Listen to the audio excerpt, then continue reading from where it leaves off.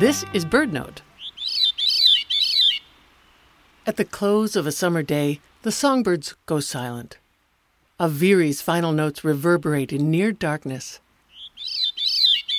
And, as if on cue, the true birds of the night now make their voices known.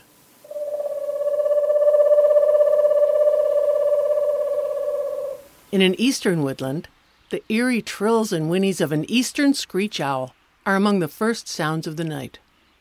An eastern screech owl is petite, standing just under 9 inches tall. Mates trill to one another during courtship and whinny to defend territory. When night falls west of the Rockies, a different pair of small owls combine voices, hooting a rhythmic duet.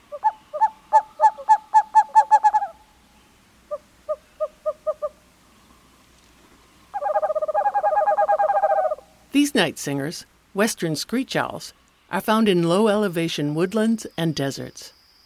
But there's another bird whose voice will drown out the loudest of screech owls.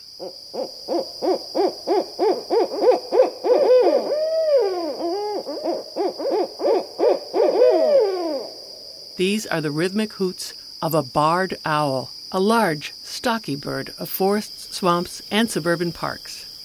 Pairs may break into a rollicking duet, sometimes called their monkey call.